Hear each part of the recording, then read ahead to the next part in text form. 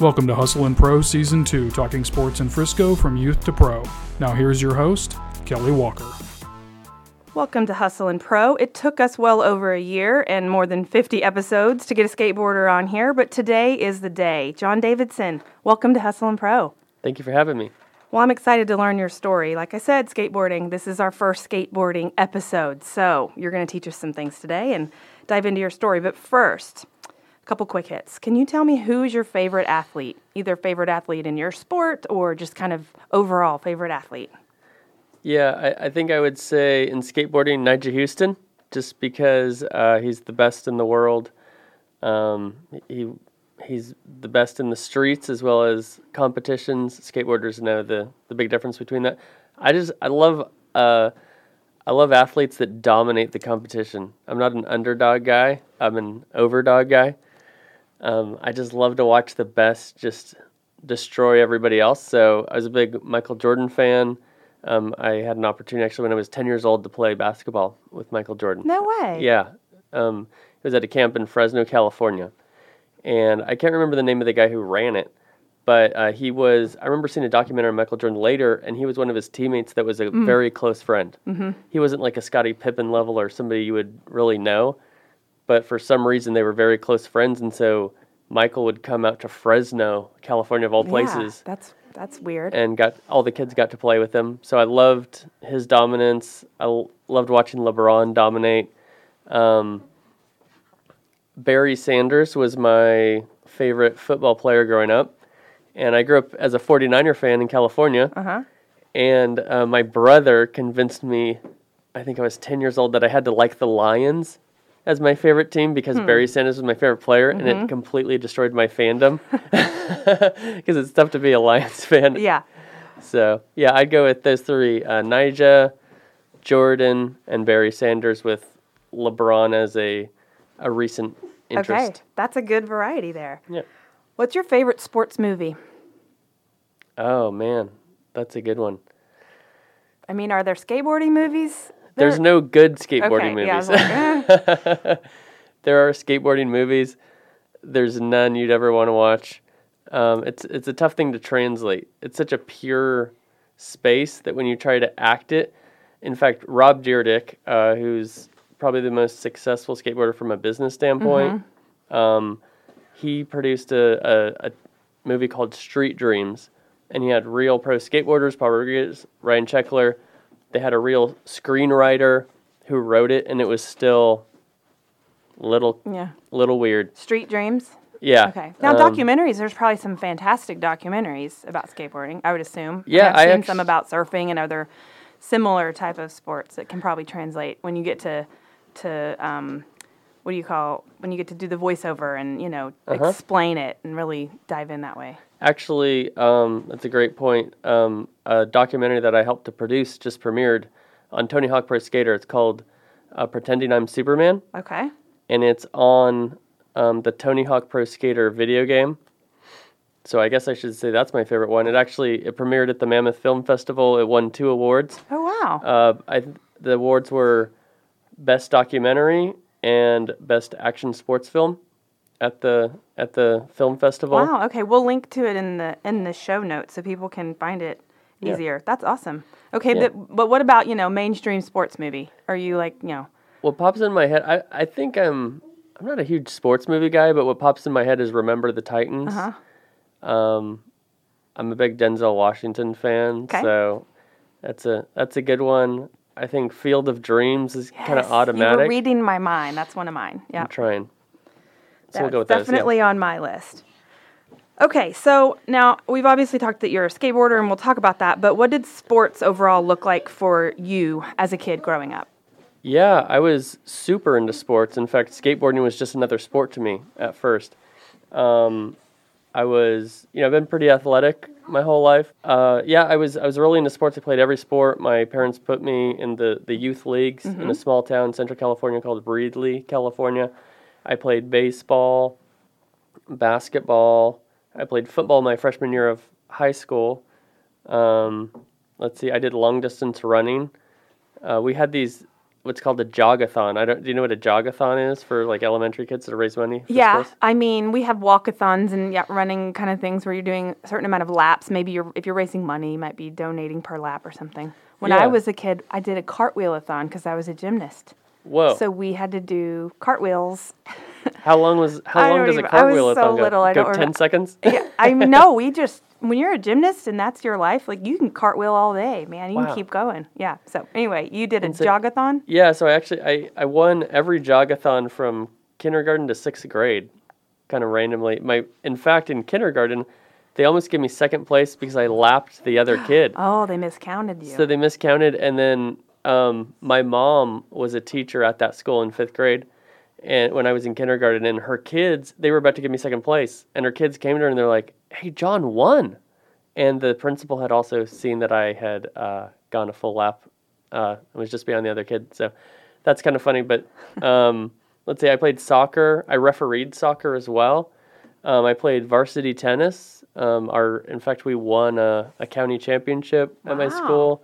What else? So you had a lot of things. I used to win these free throw competitions. Okay. Um, So a little bit of everything. What sport do you think gave you the best skills to make you a good skateboarder? Or is it a little bit of everything? I don't think there's any comparison, to be honest with you. The funny thing about it is I think skateboarding is more you're born with it, you have it or you don't, more than any other sport I've ever seen. Okay, good. I'm glad you said that because I don't have it. And I feel like I just don't think it's something that I'm meant to do. Right. The few times I've gotten on a skateboard, I'm like, no, that's not my natural feel. I'd rather put on a glove, do other things, like other sports that I feel super comfortable at. But yeah, good. Well, the thing about that I always compare is like in traditional sports, you can master fundamentals, right? And you can hustle. So there's some people who they can get a college scholarship just by mastering fundamentals and hustling. Yep. You know, some people even if you're super tall, you could get in the NBA by just being a energy guy. yeah, work ethic and things that go a long way. Right, and skateboarding has no fundamentals. And skateboarding is actually much more art than it is sport. And this might be a deeper conversation, but the reason I say that is skateboarding is all about style. Mm-hmm. It's how you look on the board, the way you catch the trick. Some finesse and Exactly. So when you do those things, you could do a number of different types of tricks, and you could be able to do every trick in the book. And no matter how many tricks you can do, if they don't look good, nobody's gonna take you seriously. There's a number of skaters who just don't naturally have good style. They won't get any sponsors, etc. Also, like if it looks forced or too textbook, Yeah, it's or probably not what they're looking for. yeah, when you smooth, exactly. There's Shane O'Neill. He's an Australian skateboarder. He's a guy who's probably best. You could argue best skater in the world. I said Nigel's my favorite, but I think Shane O'Neill would be a close second. Just the best guy to watch on a board. Okay. And the other thing about it is skateboarding does have competitions, but skateboarding is not competitive by nature. It's expression. And so the biggest thing in the skateboarding world is video parts. It's photography and putting a video part together. And what that means is video parts are usually 3 to 7 minutes. And these guys it used to be years putting video parts together, traveling all over the world, filming at different spots. Now these guys are so good, and the way we consume content has changed. So it's about 6 months for a video part. Oh, wow. But for those reasons, for example, if you do a kickflip, which is you pop the board in the air and it flips one time, the way I put my foot for a kickflip could be very different than the way somebody else does. And although physics determines how a skateboard would flip, it could flip with the nose in the air or the tail in the air, like the way you catch it with your back foot or both feet or however. And it's all good. Anything goes. It depends on how it looks and how you land it. Anything goes depending on how it looks. There's no technical. Are there technical scores too when you're in a competition? That's the most challenging thing about competitions is it's so subjective. Okay. So, But I mean, the technical pieces probably lie in if it's if it's supposed to go 180 degrees or 360, whatever the different numbers are. Those things have to kind of check the box, I bet, right, to make that trick like count A or little something? bit. Or is it all just it's much more subjective than even that. Okay. So the other thing too is some tricks are just easier for different skaters. So there's some tricks that are really hard that I can do very easily, and there's some tricks that are really easy for other people that are very hard for me to do, and I can't even do them at all. And so you could say, for me, if I did a kick flip down a set of stairs versus a heel flip down a set of stairs, a heel flip's a lot harder for me to do. Well, how do you score those things, right? And compared to, and there's all of these other things. Skateboarding's very political as well, and so it creates a lot of challenges at the competitive level. I bet, yeah. Because there's no, I guess gymnasts maybe the right, that's what closest I thing. keep thinking of, yeah. But there's, as far as I know about it, I'm not an expert, but there's certain things that are kind of worth a certain amount, Oh, right? yeah. There's definite value to different tricks. Right, and so And they have to be, certain pieces of the element have to be done, like I said, a certain number of spins or flips or whatever, rotations, have to be done to get that value out of that trick. Yeah, so there's, you It's also, not that. it's such a deep, convoluted conversation. You'll even see somebody will do a trick, maybe for the first time ever in competition, it scored really highly, and then they'll practice that trick, they'll master it for the next competition. The next competition, they're not scored as highly, because they're like, oh, you're... We saw you do that before. we saw you do that before. That's easy for you. Yeah. Where it shouldn't the be... wow factor. It shouldn't be it's easy for you. It should be that trick is worth X. Right. Yeah. Is the sport evolving towards that at all, or is it just sort of that's the way it's going to be? You don't know, but your best guess. Yeah, well, skateboarding will be in the Olympics this year for the first time, and that'll be just I think a bigger deal as far as judging goes. Mm-hmm. We've seen I remember ice skating. There were, judge controversies, Right. conspiracies, and stuff, and so Yeah, being in the Olympics, it might force some consistencies. It's got to have Yeah. some structure to it in There's a order for there to be, outcomes that athletes are going to be okay with. yeah, there's a consistent striving towards that. But it's just so difficult. Style, it's one thing. If two guys do the same trick and one just does it and it just looks a lot better, that's one thing. Is a frontside crooked grind scored higher than a kickflip backside lip slide? Which one's more technical, but the other one's more stylish? It's a Yeah. mess So to try to judge. one question, when I've seen, guys, like you go do your run. Is that what it's called? You going to do a run? Yep. Okay.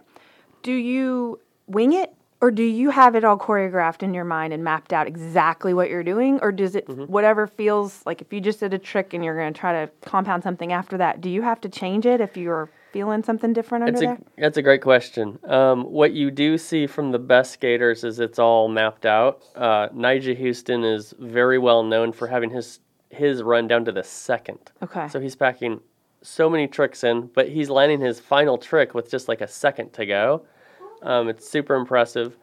And what you'll see him do, and this is a pretty good strategy for most skaters when they're doing runs, is you do a basic run, basic or kind of mid-level run, and then once you land your next one, you add one or two more technical tricks, like the last trick will be harder or something. Because you've landed the first few, you have some momentum, Right. And then it's a chance to take more risk, maybe. Now you have other skaters like Evan Smith is one of the most talented skaters in the world, and he's very creative, and so he completely wings it. He never wins any competitions, but he's often a fan favorite because he's going out there doing crazy Exciting. stuff. You never know what he's going to do. Pushes himself maybe based on the guy that went before him Exactly. or the score. And That's he's cool, just yeah. a very, he's not there to win. He's there to have fun. And a lot of skateboarding too is when I've managed skateboarding teams in the past, and when I had guys go to competition, I knew they wouldn't win. I'd say your job is to make it in the recap video, right? Your job is not to win the competition; it's to get a highlight trick, To be memorable. be memorable. To make So the how can people you that be go memorable? want to come back or seek you out the next time. Exactly. That's cool. Yeah. Okay, I got ahead of myself here, but I'm curious to know your path. Tell me about the path you took to get into, being a skateboarder for a living, because I'm sure I'm curious about the ages, Yeah. how that happens, how the sponsorships happen. That, to me, that's what I think you mean when you say for a living. Yes. You mentioned competition versus street skaters, so those kinds. That's a lot in that question. But tell Yeah. me, what did that look like getting into it for you then? Yeah, it's a great question. I credit a lot of it with timing, as far as where I lived, the time in the industry as it was emerging, and all that. So as I said, I played all sports. I skated a little bit when I was in second grade. I would skate to school and back, and I could never quite ollie up a curb. I wasn't very good. I was super small, you know? I mean, I don't know if anybody's good at skating in second grade. I definitely wasn't. But so I got into racing bikes. And so I was about to really get into it, and I got a C on my report card in fourth grade. As I mentioned, my mom is a teacher, and so... That C didn't go over well, I'm sure, then. Not at all. And English, it was in English. English is my best subject, and I was able to read ahead of my grade level. And so I was reading these massive books in class and not doing my homework, so victim of my own success, or whatever you want to call it. Yeah. And what's funny is that guy lived literally 2 blocks from our house. So it's kind of, I haven't seen him in a long time, but, you know, when I was still going back to Central California, I would see him every once in a while, and it was kind of like, hey, you know, you're kind of thanks for that C. So I started skating when I was 11. I found we had in a closet, had my old skateboard, pulled it out, and I started trying kick flips, which is, it's a basic trick, but it's a little bit of a barometer of how good you are. Yeah, if you can do get them, that. how often you can, how consistent you can be and stuff. And so I started trying kick flips, and I started landing kick flips. I was like, oh my gosh, crazy. So was there a gap, though, between with the second grade and the C in English? Did you stop? Is that what you're saying? Yeah, You stopped. So I then when you stopped. picked it back up at 11, you kind of instantly were better at it or good. Yeah, like the kickflips were coming. Something clicked. Okay. I couldn't even explain it. Okay. And so my brother, he's 3 years older than I am. We've been best friends our whole lives, done everything together. So we started skating together, and he had the passion and the love for it. And for me, it was just another sport. It was another activity. But I was naturally pretty good at it. And so after skating for a year or two, my brother was like, John's really good at skateboarding. Maybe he could get a sponsor, blah, blah, blah. And so I never got into it with the perspective of getting sponsored or do anything with it. Nowadays, kids, you know, start with the goal to be sponsored because everybody's How sponsored. young do kids nowadays get sponsors? Obviously, this sport has continued to grow since you were part of it. But, like, Yeah. So maybe you got yours when you were 13, 14, something like that. Is that 14, common? yeah. I mean, is it common for even younger kids to have... Yeah, nowadays, because Deals? it's so much more mainstream, and there's different levels of sponsorship that I can go into. But yeah, I think if you see kids that could be maybe 11 or 12 or something like that, they could have their first sponsor. I got my first sponsor when I was 14, Okay. and but to backtrack a little bit about that is when I was skating, nobody was sponsored that we knew. There was a rumor that the best guy in our town got a free skateboard from somebody one time. Yeah. So that was a major difference was when it was like, What does that even sponsor- mean? Right. Because Exactly. there's a difference in sponsoring, giving you some shoes or gear or skateboard, right, versus money. Exactly. So what happened was I started skating, started taking it more seriously. We started filming. There was a skate park started to get built in my area. And then skate shops started to pop up to meet the demand of the growing popularity of skateboarding. And there was this one, actually, it's called Mainland Surf Shop in Central California. And then there was this other brand new one called Onshore Board Shop.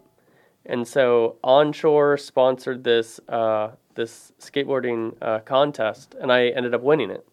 And so that was the second contest I skated. My first one, I skated incredibly well in the warm-ups, and I got so nervous I didn't land. I landed one trick in my whole line, but I got second place because they saw how good I skated in warm-ups. Oh. Carried over into the competition. Yeah, I feel bad for the other kids.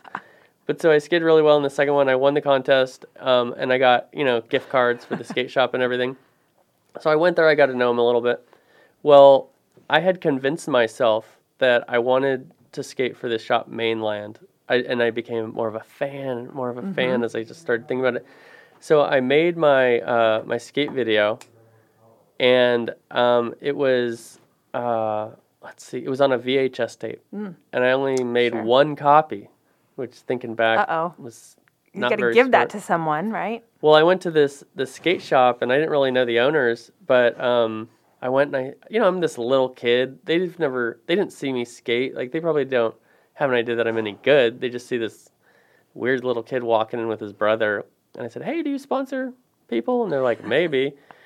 And I was like, "Oh, I have my tape here. Will you watch it?" And they said, they were kind of jerks, to be honest with you.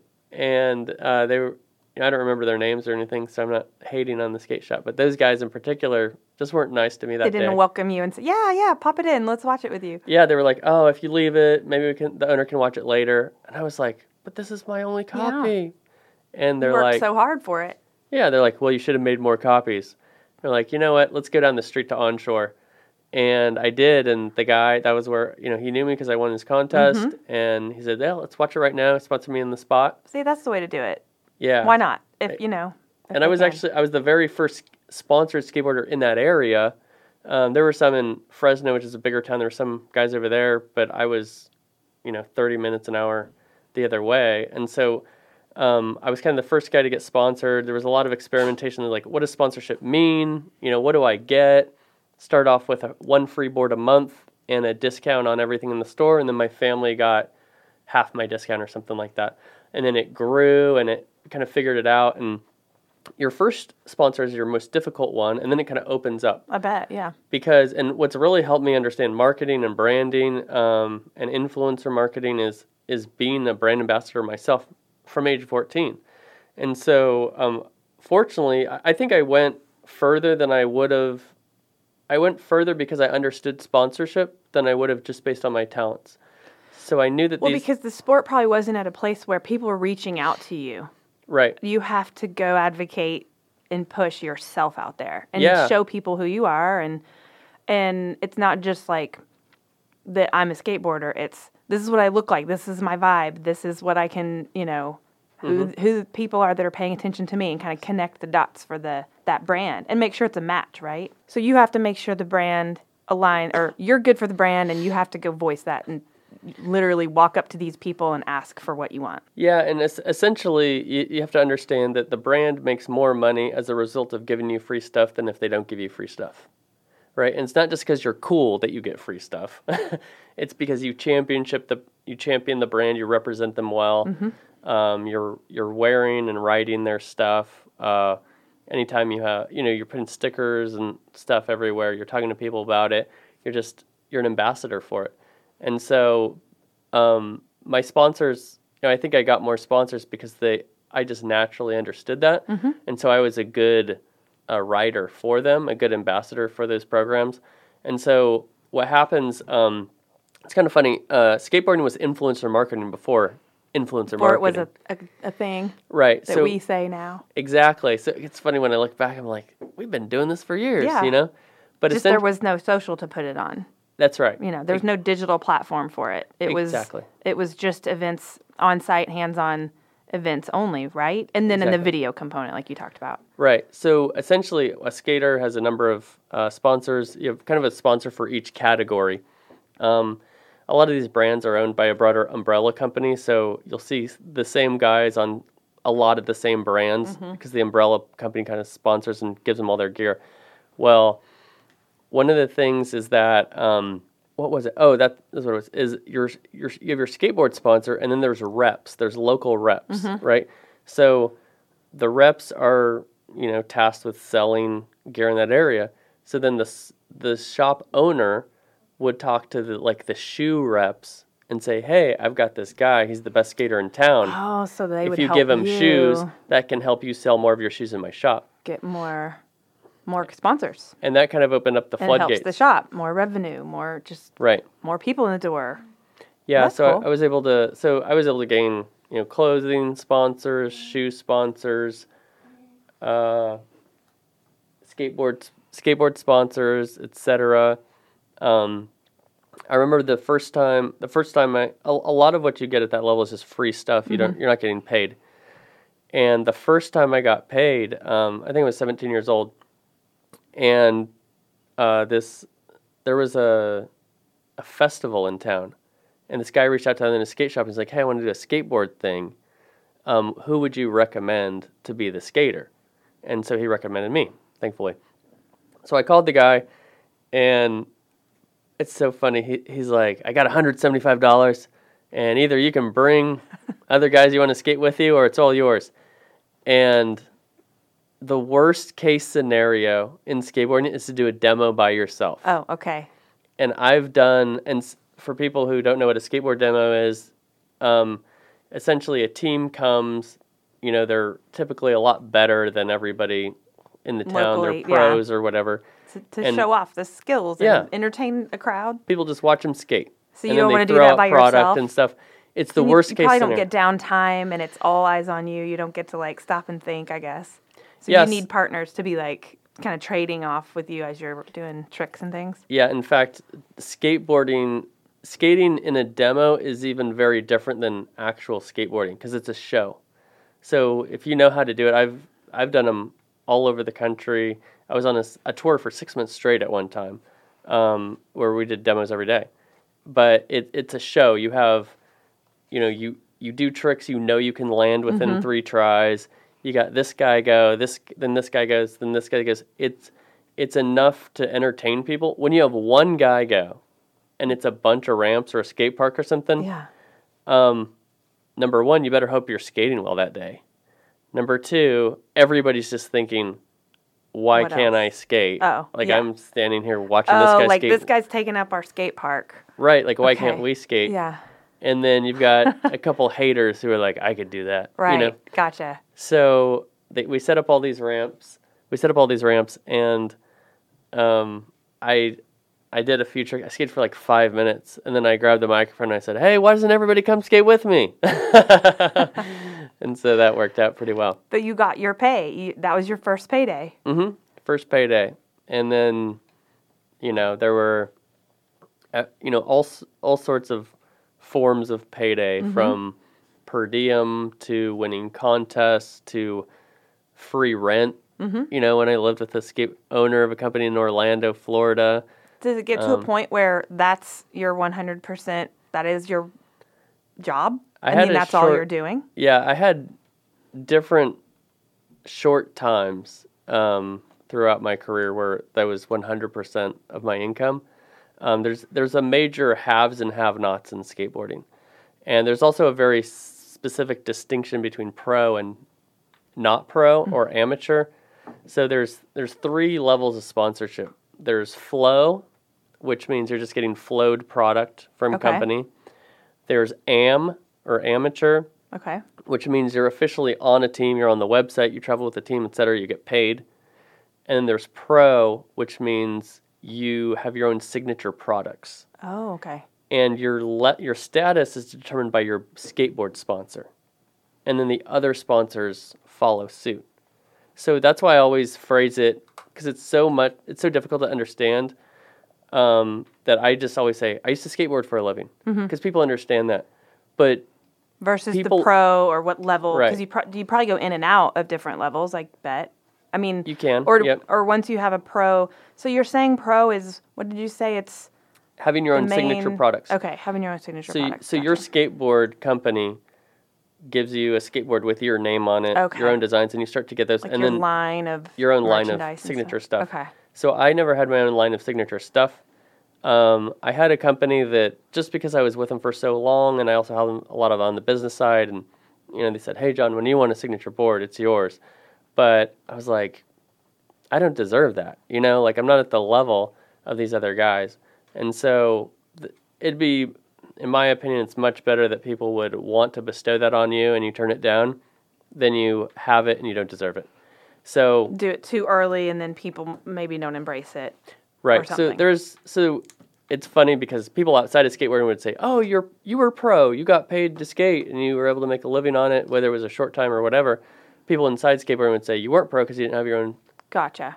So Boards. yeah, I wouldn't have realized the distinction. So that's why I just say Yeah. I used to skateboard for a living. It's Yeah. a lot easier. But hey, it covers their bases, and it's Right. it's accurate, right, Yes, and true. most importantly, yeah. What about now? I mean, you live here in Frisco, by the Yeah. way, and you have a family here. Yeah. So do you still skateboard, and do you still skateboard with sponsors? And is this still your big part of your life? It's not your full-time job. I know we're going to talk about that a whole another time, but what does skateboarding look like with you now? Yeah, so skateboarding now, I skate about once a week because that's what my body can handle. And that's also what my schedule can handle. You know, I do a lot of business stuff. I'm Director of Business Development for PRG, which is the largest entertainment production company in the world.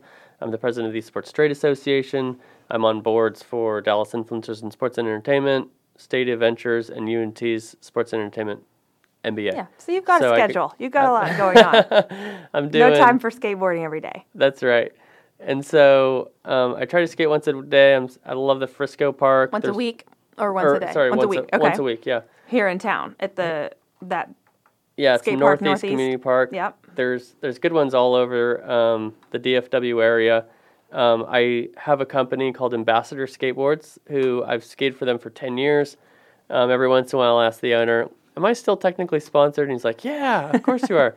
But, you know, I'll have free boards from those guys kind of for life sort of a thing. That's awesome. Yeah, I feel like the relationships you've built obviously are what made it possible for you to continue doing this long, even from the beginning. Just the relationship. I mean, the example you gave of the 2 skate shops in California, the relationship you had with one, not knowing why you were building it, right, is what turned it into a deal for you. Yeah. So with a relationship, I mean, you know, business is relationship based. You work with who you like to work with. Mm-hmm. You know, I always tell people a lot of business comes down to, are you cool to hang out with? You know, which is if you and I are trapped in a room for 2 days because we got a crazy project deadline we need to meet, can we stand each other? Right. If you're funny, that's a bonus. But more importantly, if things go south in a deal or we have a conflict, can we work together to develop a solution between us, or are you going to fly off the handle and cuss me out and all this craziness? And so, you know, everything's relationship-based, including skateboarding. And, you know, I'm very blessed to have had, like I said, I understood sponsorship. And so developing the deals, you know, the relationships with my reps. And there was one time I skated for Globe Shoes, skated for them for 5 years. And there was one point where the rep dropped everybody off the team except for me. And he said, John, you know, some people just think they're cool enough to get shoes. And that's enough for them. That's all they think they may have to be, is just cool enough to get their shoes. That's right. What were you doing different? What I was doing different was I was an ambassador for the brand.